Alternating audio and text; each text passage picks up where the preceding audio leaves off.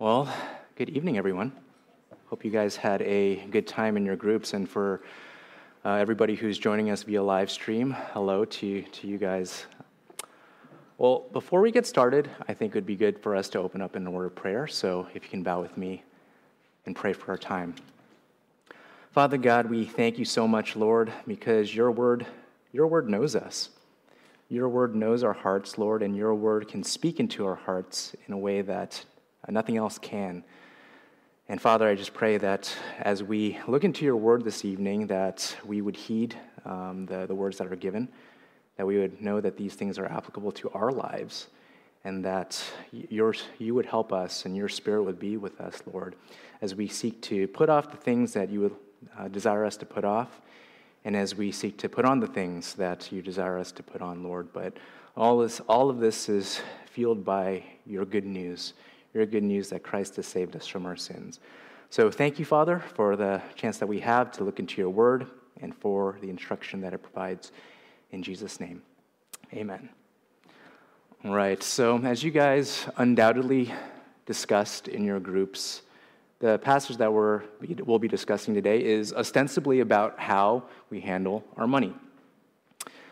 But you also may have picked up on the fact that this passage is also about something deeper than that. At its core, the passage that you guys discussed tonight was about worship. Worship meaning what we regard as valuable and what we regard as not valuable. And as we'll see, our money and our wealth is ultimately not what is truly valuable. And what we do as a result of that truth, the imperatives that we see in this passage, they're actually really incredible commands. And it should fill us with joy and fill us with hope. So I hope that this passage will help you all have a more godly perspective on your money, as it has definitely helped me to have that. So before we get started, let's just read the passage again, just to refresh our minds on this. 1 Timothy 6, verses 17 through 19.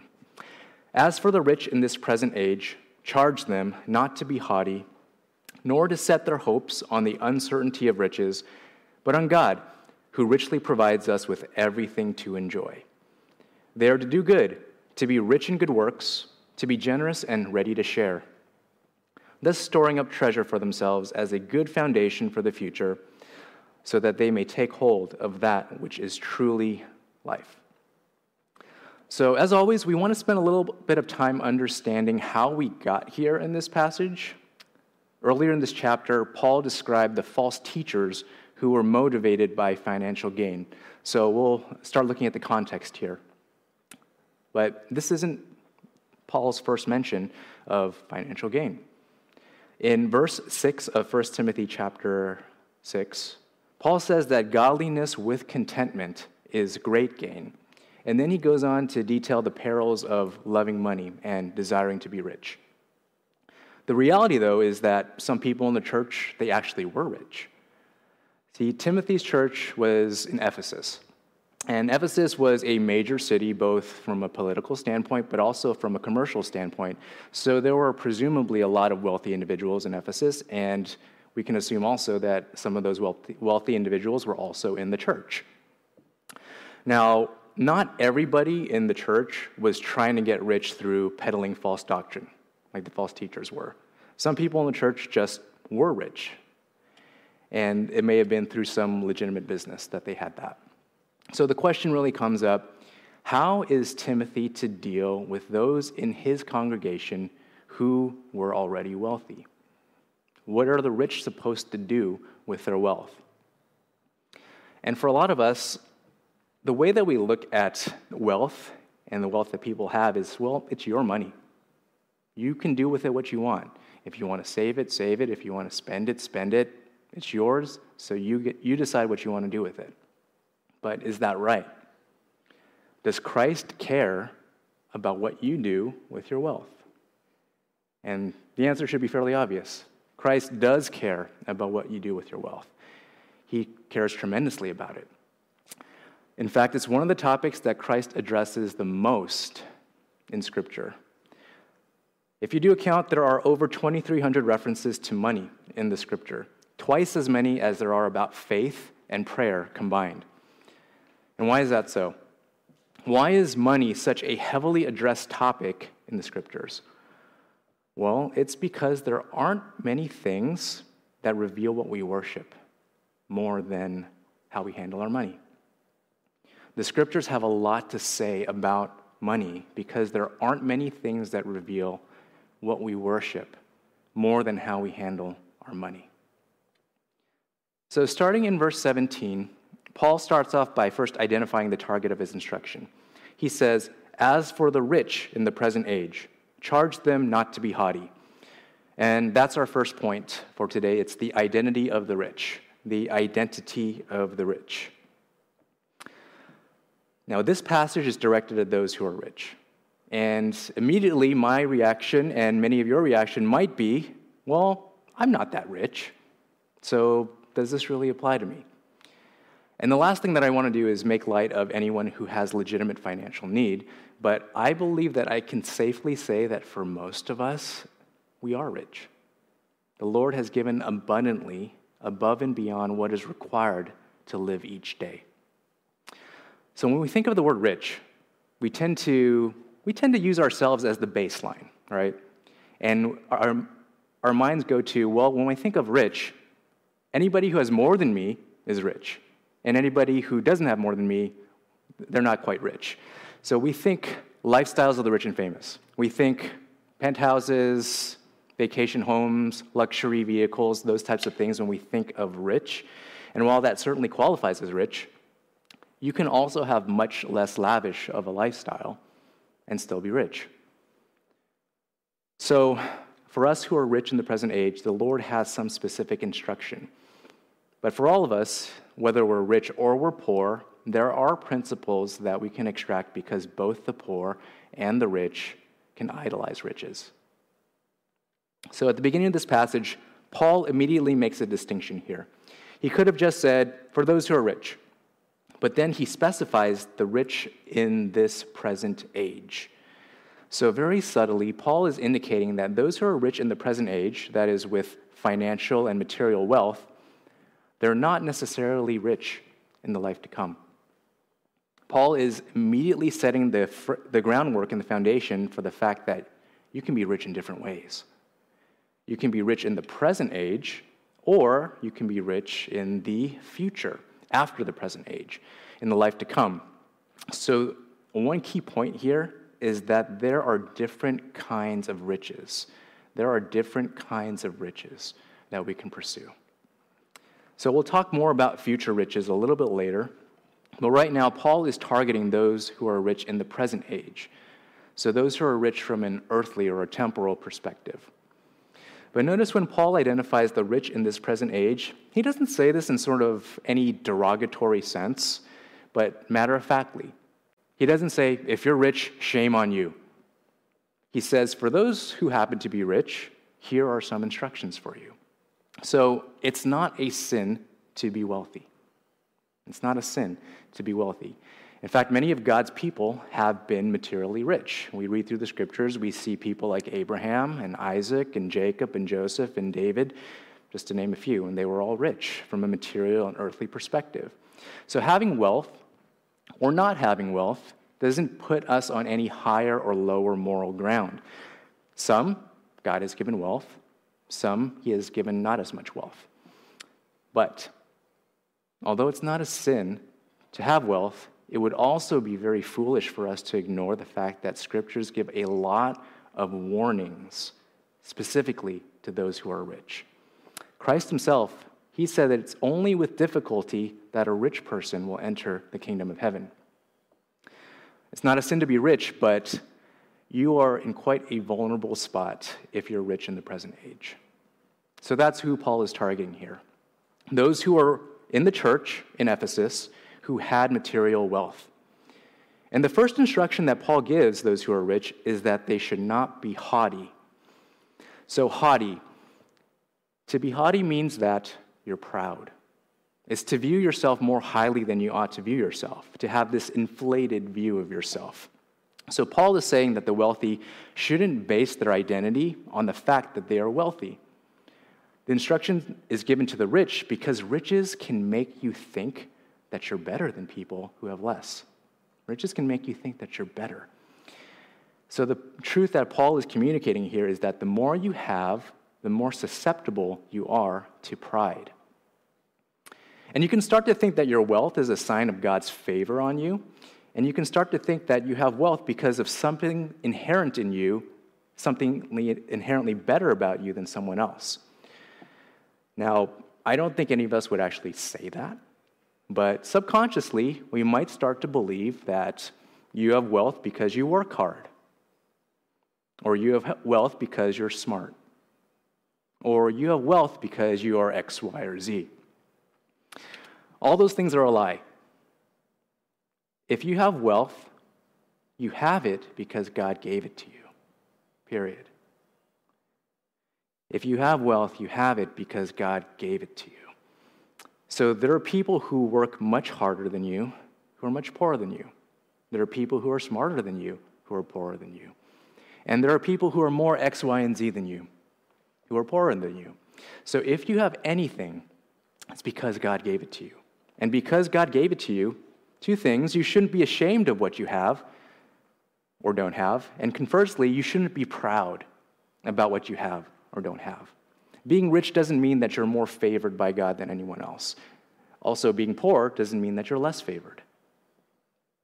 Both the rich and the poor are required to be stewards of what they've received. But again, we can't ignore the fact that there are many more warnings given to the rich in Scriptures than there are to the poor, because there are very particular temptations that come along with being wealthy, and Paul is addressing one of them here, and that's pride.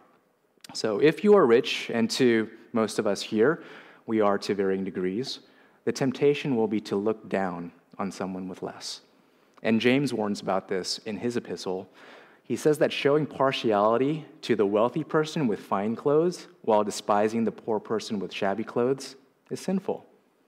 And we can think about, let's say on a Sunday, if someone walks in here and they're dressed well, they're dressed like we would dress, then we tend to view them favorably.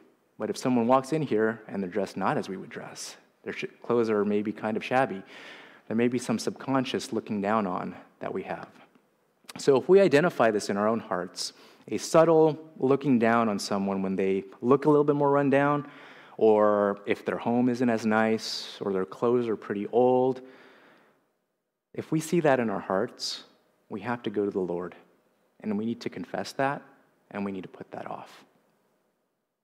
If you're a wealthy Christian, and your identity and your worth are not defined by your wealth and the lifestyle that it provides you, your identity is defined by the one who saved you and whom you follow. So our income or our net worth, they shouldn't dictate our lifestyle more than our faith does. Our income or our net worth shouldn't be a greater indicator of our lifestyle than our faith. So for most of you, I don't think you're the person who's really seeking the vacation homes or the yachts or the private jets. And I'm there with you. As I've had to examine my own heart before the Lord with regards to this passage, it's really easy to give myself a pass just because I'm not driven for the need for these overt luxuries. But putting aside those overt signs of wealth, Paul goes deeper here. As usual, Paul goes for the heart. He says that the rich in this present age should not set their hopes on the uncertainty of riches. And that brings us to our second point. It's the insecurity of riches. The insecurity of riches. So when you have a lot, your tendency is to put hope in it and not in God. And this hope goes beyond just those external displays of wealth and identity seeking. This encompasses the desire for financial security as well. You might say, well, I don't need to have all those things. I just need to have enough. Enough where I don't need to worry about taking care of myself or my family. I just want to have enough where I don't have to deal with the uncertainty of whether or not I will have enough. So this is something that I've had to confess to the Lord. If your assurance and your security and your comfort doesn't come from God, but it comes from your paycheck or your investment balances you are putting your hope in riches. Well, you might ask, what's wrong with just wanting enough? What's wrong with just wanting enough to take care of yourself and your loved ones? Nothing. Nothing's wrong with that desire. But the question is, who or what do you trust to provide that to you? Who or what do you trust to provide that to you? And Paul gives us the truth here. Money cannot give you certainty that you will have enough. And that's probably a mind-blowing truth to those with a worldly mindset. Money cannot give you certainty that you will have enough. You may think that it will, and we're conditioned by the world to believe that it will, but will you believe what the world tells you? That money is the one thing that you can absolutely be certain in? Or will you believe what Paul says right here? Money will not give you certainty. Having the desire to have enough is not evil. But when money becomes where you place your faith and your trust, then it's a problem. When your security is in your own ability to earn an income or your ability to store up wealth and grow it in the stock market, are those things what you trust to take care of you? If so, your hope and your confidence are in riches. So this one hits home, doesn't it? But I can't really let up because scriptures don't let up either. If we turn to Luke 12, Christ tells us the parable of the rich fool, teaching his followers that one's life does not consist in the abundance of his possessions. And I'll read that. Luke chapter 12, starting in verse 16. And this is Christ speaking. He told them a parable, saying, "The land of a rich man produced plentifully.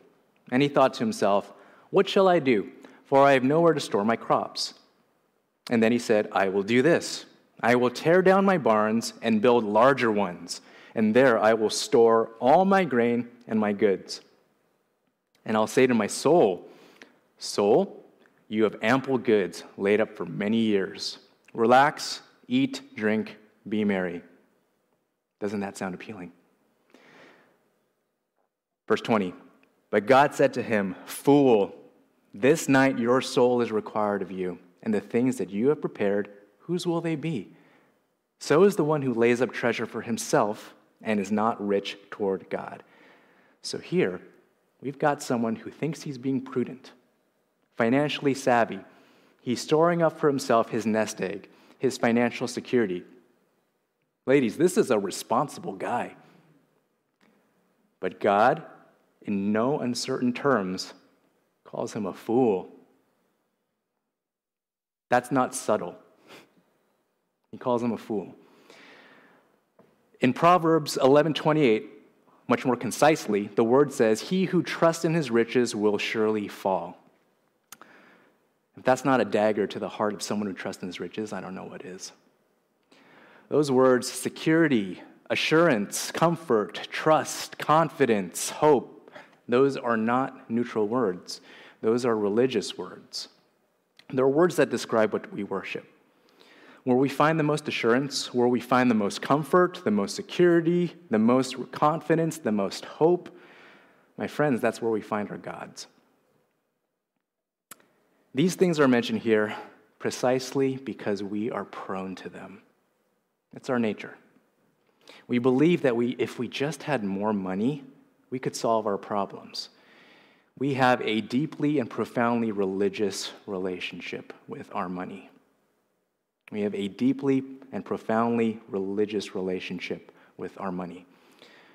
So whether we're aware of it or not, when we start looking to money to give us peace of mind or happiness, it's akin to putting our faith in money to deliver us from our problems and give us salvation.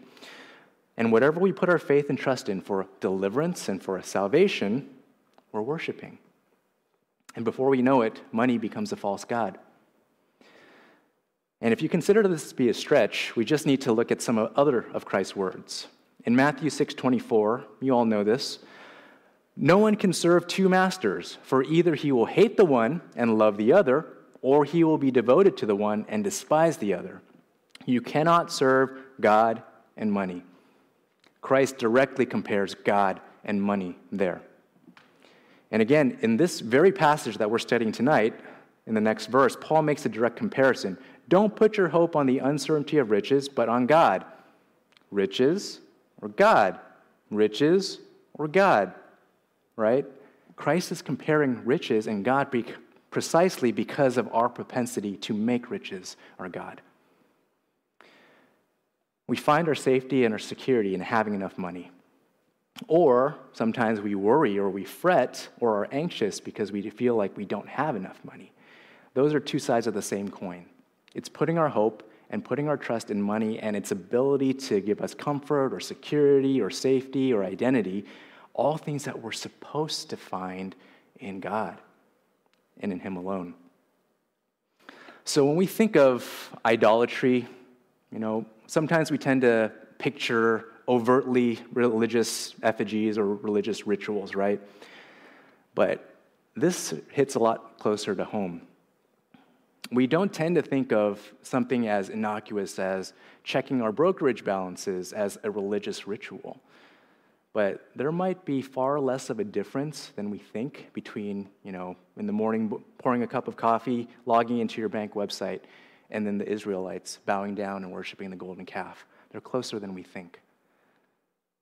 Do our bank account balances give us more comfort than Jesus? Because if it does, we need to confess that, and we need to ask the Lord for forgiveness and for change. Do we find more joy on payday than we do on Sundays?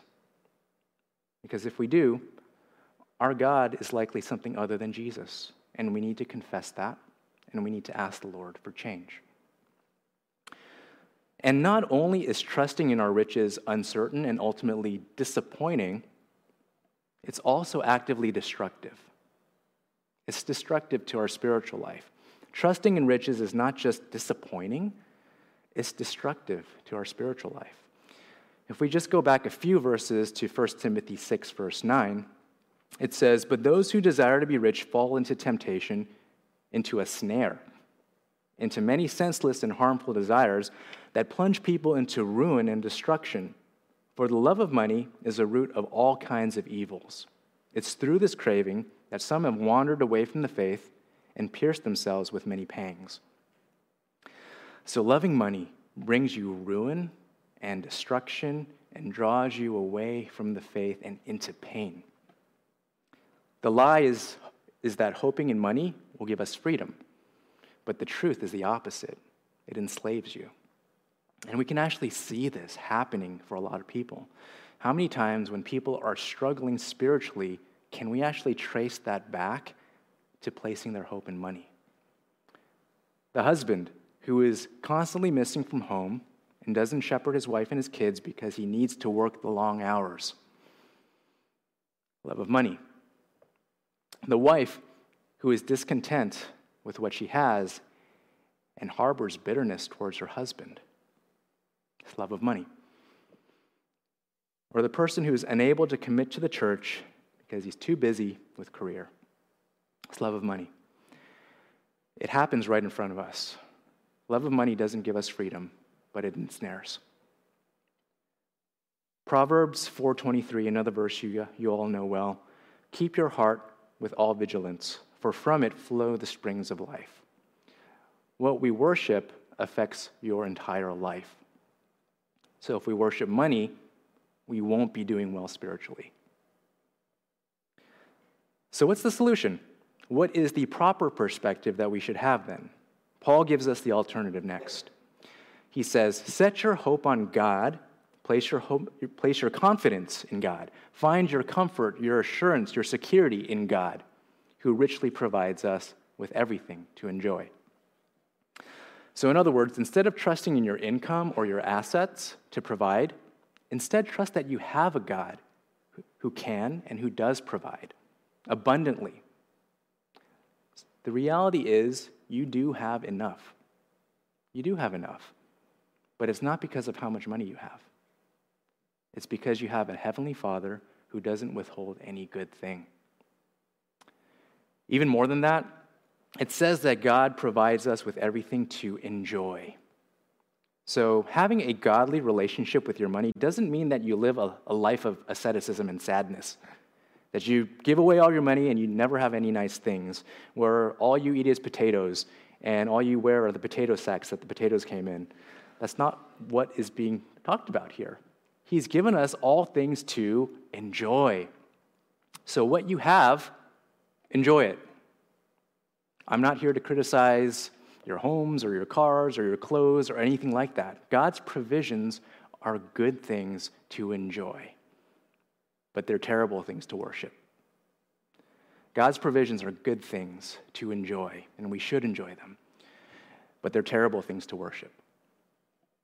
And when we settle for earthly treasures and we put our hope in them, we miss out on the infinitely greater treasure of a God who loves us and calls us to himself. The command to not put your hope in riches is not a call to a lesser joy. It's a call to pursue the greatest joy by not letting other things steal your heart away from what will give you true satisfaction. God offers us a place in his glorious kingdom, but if we hope in riches, we trade that and pursue a tiny little kingdom that's no bigger than our fleshly appetites. God offers us the fount of living water, but if we hope in riches, we end up buying broken cisterns that can't hold any meaningful amount of water. Paul is calling us to place our hope in the giver and not in the gifts. And to Paul, it was clearly about the giver. And if you recall, the passage directly prior to this one is a doxology that exalts this God who provides for us. And that's why we should trust in him, because we don't serve a miserly God who withholds good from us and only gives us the bare minimum with a tight fist, but we serve a God who provides abundantly. So we've discussed that our attitude towards our riches is an expression of where we place our hope or confidence, and ultimately what we worship. Next, Paul gives some specific commands for what the rich are to do once we have the proper perspective towards our riches. And this is going to take us into our third point for this evening, imperatives for the rich. Imperatives for the rich. He says that the rich are to do good, be rich in good works, to be generous, and ready to share. Although we've discussed the dangers and the warnings to the rich in the present age, it's not as if the rich are doomed to be spiritually dead. But the rich actually have a tremendous capacity and a tremendous opportunity to do good and to be rich in good works. So all the effort that might be spent amassing or protecting worldly riches should be applied towards being rich in good works. So Paul here, he's hijacking this word rich to reorient our understanding of what it means to be rich. He's taking the word rich, which has been used to describe those who are materially or financially rich, and then he's turning it around and applying it to something with actual eternal value. And it's not the first time he's done this. It's similar to verses 5 and 6 of this same chapter, where he turned around that word gain, you remember that? From something the false teachers were trying to get through some unscrupulous means, and he turned that to great gain, which is what we get from godliness with contentment, something eternal. Paul specifies that we are to be generous. Being generous doesn't specify a certain amount that you're supposed to give, but it talks more about a character of being unselfish and open-handed in giving. So you're not giving in a tight-fisted, hanging on to it type of manner. But more importantly, to understand what it means to be generous, I think it helps to look at the proximity of where this description occurs. It occurs right after a reminder that we're recipients of a God who richly gives us everything to enjoy. Our generosity should be informed by a God who is generous. Our generosity is informed by who God is and what God has given us, and how he gives to us. We should give in a way that reflects the character of our generous and giving God. So your giving is a reflection of how generous God has been to you. Your giving is a reflection of how generous God has been to you. So if you've been bountifully blessed, you can bountifully bless others as well, with the assurance that you have a God who will provide all things for you. And if our giving is less than generous, it reflects what we think about God's generosity to us. The text says we're also to be ready to share. And the word, therefore, ready to share, is koinonikos, which shares a root with the word for fellowship, koinonia. This means that there is a commonality implicit in this command, to be ready to share. So our readiness to share is an aspect of our fellowship with one another, that we don't consider our money or our possessions to be purely our own for us to do whatever we want with. But we need to see them as tools to serve one another. And this shouldn't be like a reluctant or a slow sharing, but a readiness or a quickness to share from what the Lord has given us. It's very much the picture of what was being described in the early church. In Acts 2, I'll just read that for us. Acts 2:42, it says, this is describing the early church. It says, they devoted themselves to the apostles' teaching and the fellowship, koinonia, to the breaking of bread and prayers. And all came upon every soul, and many wonders and signs were being done through the apostles. And all who believed were together and had all things in common, koinos. And they were selling their possessions and belongings and distributing the proceeds to all as any had need. For those of us who have been blessed materially, we need to remember that this is a stewardship. Your wealth has been entrusted to you by God, and one day he will return and ask each of us to give an account of what we've done with it. So the riches that we have on earth were given to us that we might be generous with them and invest them towards the kingdom of God. In the parable of the talents, Matthew 25, Jesus tells a story of a man who went on a journey. And he set 3 servants in charge of different amounts of money. And when he returns, the one who received 5 talents returned 5 more. The one who received 2 talents returned 2 more. And they were given from their master, they used what they were given from their master towards earning a return for their master. But one servant didn't make use of what he was given, and he hid it in the ground. He just kept it. And when the master returned, he received a harsh judgment for that.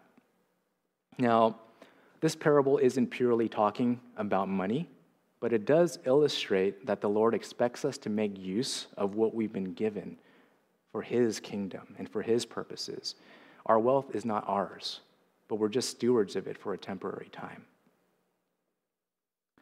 So when the master returns, will we be able to show a spiritual return on the material wealth that he's entrusted to us? Or will we be empty-handed, like the servant in the parable of the talents who just hid his talent in the ground? We can't take even 1 penny of our material wealth with us, but we can invest them towards heavenly riches. And that brings us to our final point, which is investment towards heavenly riches. Investment towards heavenly riches. In verse 19, Paul states that the rich who are rich in good works, generous and ready to share, will store up treasure for themselves as a good foundation for the future, so that they may take hold of that which is truly life. Again, Paul is subverting our expectations by taking our understanding of riches and then using the same language to reorient us and reveal that we actually should be storing up riches. So all this time, don't store up riches, but now he tells us, you know what? You actually should be storing up riches. So Paul talks about storing up or laying up, which are the same words one would use to describe amassing earthly wealth. And he uses those same terms to instead instruct us to store up true riches for the future. It's similar to what he was doing earlier when he was instructing the materially rich to be rich in good works, right? Christ himself uses very similar words in Matthew 6. And actually turn to this one with me. If you guys turn to Matthew 6, we'll read starting in verse 19.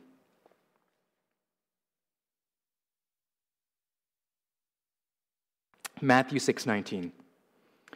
Do not lay up or store up for yourselves treasures on earth, where moth and rust destroy, and where thieves break in and steal. So riches are uncertain, right? But lay up for yourselves treasures in heaven, where neither moth or rust destroy, and where thieves do not break in and steal. For where your treasure is, there your heart will be also. It's talking about worship again. Your heart will be also. So you who are rich, you have the great opportunity to be generous and invest your worldly treasure that's just going to rust and fade anyways, and that you can't take with you anyways, in order to store up heavenly treasure, which will not disappoint. This, my friends, is a winning investment. This is the hottest stock tip in the universe. Either you can use your earthly wealth to store up earthly riches, which will be destroyed and which also may destroy you, or you can use your earthly wealth to store up heavenly treasures that cannot fade by investing them in the eternal kingdom of God through good works and generosity. The treasure you store in heaven can't be taken away. And I'm not talking about buying indulgences here, just to make that clear. I'm not asking you to give more money to the church because you can gain favor with God that way. That's antithetical to the gospel. But this kind of heavenly perspective that Paul is describing here, of investing your earthly riches towards heavenly rewards, is built upon the gospel and the work that it's doing in your life. The purpose of 1 Timothy, and you guys should have talked about this in your groups, the purpose of 1 Timothy, giving instruction on the kind of behavior that would adorn and reflect the gospel reality that's in the church. The purpose of 1 Timothy is giving instruction on the kind of behavior that would adorn and reflect the gospel reality in the church. And this is how it connects. The gospel saves you. It transforms the entirety of a person, including what you value and including what you desire, turning you away from conforming to the world and what the world desires and values, and transforming you into someone who values what God desires. So for the worldly, money is a tool to help you expand your own temporary kingdom. But for the redeemed, money is a tool to put to work for God's eternal purposes. So if your handling of your wealth shows that you're still conformed to the world, what does that say about how much the gospel is worth? How does that adorn the gospel? It communicates that the good news isn't all that great or powerful or able to change a life at all. What you've been given from God materially is meant to be a means to adorn the truth of the gospel, and how you handle your riches says something about the gospel. It can either bring reproach upon the gospel or it can highlight that. So if we approach our money from an eternal perspective, we communicate that this world is not my treasure, but Christ is my treasure. This world is not my treasure, but Christ is my treasure. Christ is infinitely more valuable than the wealth that I have on this earth. Our money will be spent investing in what we treasure. That's going to be either in worldly riches, which will rust and fade, or it will be with Christ and his kingdom into eternity. Those who have the gospel are called to be like the man who sold all he had to buy the pearl of great price, or the man who sold all he had to buy a field with a valuable treasure in it. Do we also show how valuable Christ is to us by how we handle our money? So the last part of this verse says that by doing this, the rich take hold of that which is truly life. And this idea of taking hold of life or eternal life should sound familiar. It's what Paul exhorted Timothy to do in the previous passage in 1 Timothy 6. And the implication here is that the life that we seek in earthly riches, it's not truly life. It will seem like life because earthly riches, they seem like the real deal. You can see it, you can touch it, you can experience it right now. And the world conditions you to believe that too. But we're not supposed to be conformed to this world. Our mind has been renewed so that we can see that these riches, the worldly riches, they're just a counterfeit, an imitation that is guaranteed to disappoint. So instead of using our wealth to secure for ourselves a counterfeit life, a counterfeit assurance, and a counterfeit salvation, we need to use our wealth as people whose hearts are transformed by the good news of the gospel, so that we can take hold of true riches, true salvation, true assurance, and that which is truly life. Let me go ahead and close our time in prayer. Father God, we thank you for the truth of your word, and even though sometimes your word can hurt, we know that ultimately it is what we need. Your word is what gives life, Lord. And Father, I just thank you, Lord, for the instruction that you've given us here through your servant Paul, letting us know that how we handle our wealth, how we handle our money matters. And we're not just free to do with it whatever we want, Lord, but we're stewards. We've been entrusted with material possessions, worldly riches, Lord, and we have a tremendous opportunity, Lord, to invest it for your kingdom. Or we have a tremendous vulnerability, Lord, to let a love for that destroy us. So, Father, would you help us? Would you guide us? Would you help us put off the love of money? And would you help us to put on a desire to invest in your kingdom instead? So we pray all this in Jesus' name. Amen.